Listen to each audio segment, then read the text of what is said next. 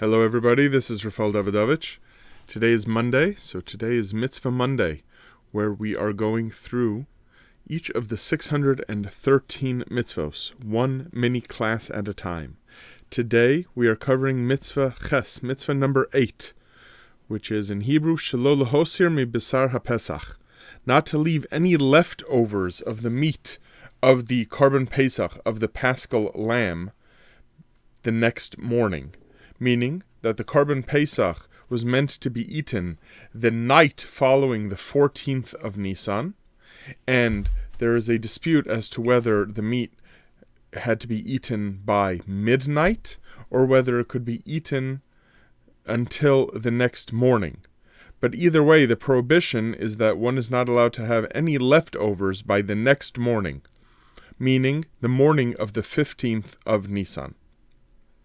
So now, the Sefer HaChinuch, which is the famous Sefer from the Middle Ages that lists the 613 mitzvos, gives as its insight as to why there is such a mitzvah, not to leave any leftovers.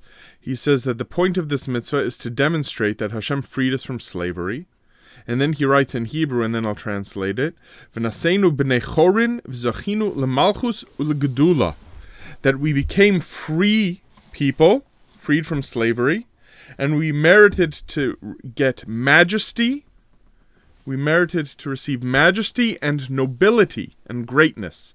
And therefore, since people who are wealthy, people who are noble, have no need to save food for the next day or the next period of time, wealthy people, rich people, do not have to ever eat leftovers. Therefore, the way that we demonstrate our promotion to this nobility and majesty is by saying that we should not leave any leftovers because we do not need any leftovers. I'll share with you another reason, another insight. This one is offered by the Netziv, who is Reb Naftali Tzvi Yehuda Berlin, who was the last Rosh Yeshiva of the Volozhin Yeshiva. He gives an insight on another mitzvah, but which I am applying over here. And it's a beautiful idea that I think most of us appreciate in our own lives today. And what he says is that requiring that there be no leftovers and that all the meat has to be eaten on that night is essentially what makes it necessary to have many people, many more people, attend a single Seder. Right? You can't have a Seder with 4 people and not have leftovers. So since the Korban Pesach, since this lamb had to be eaten in a way that night and leave no leftovers, this would require having many people, whether it was in the form of inviting family to share in that single Korban Pesach, or neighbors, or anyone, friends and family, and having a greater presence of people made for what is known in halacha as Berov Am Hadras Melech, that in a multitude of people, the king is honored even more.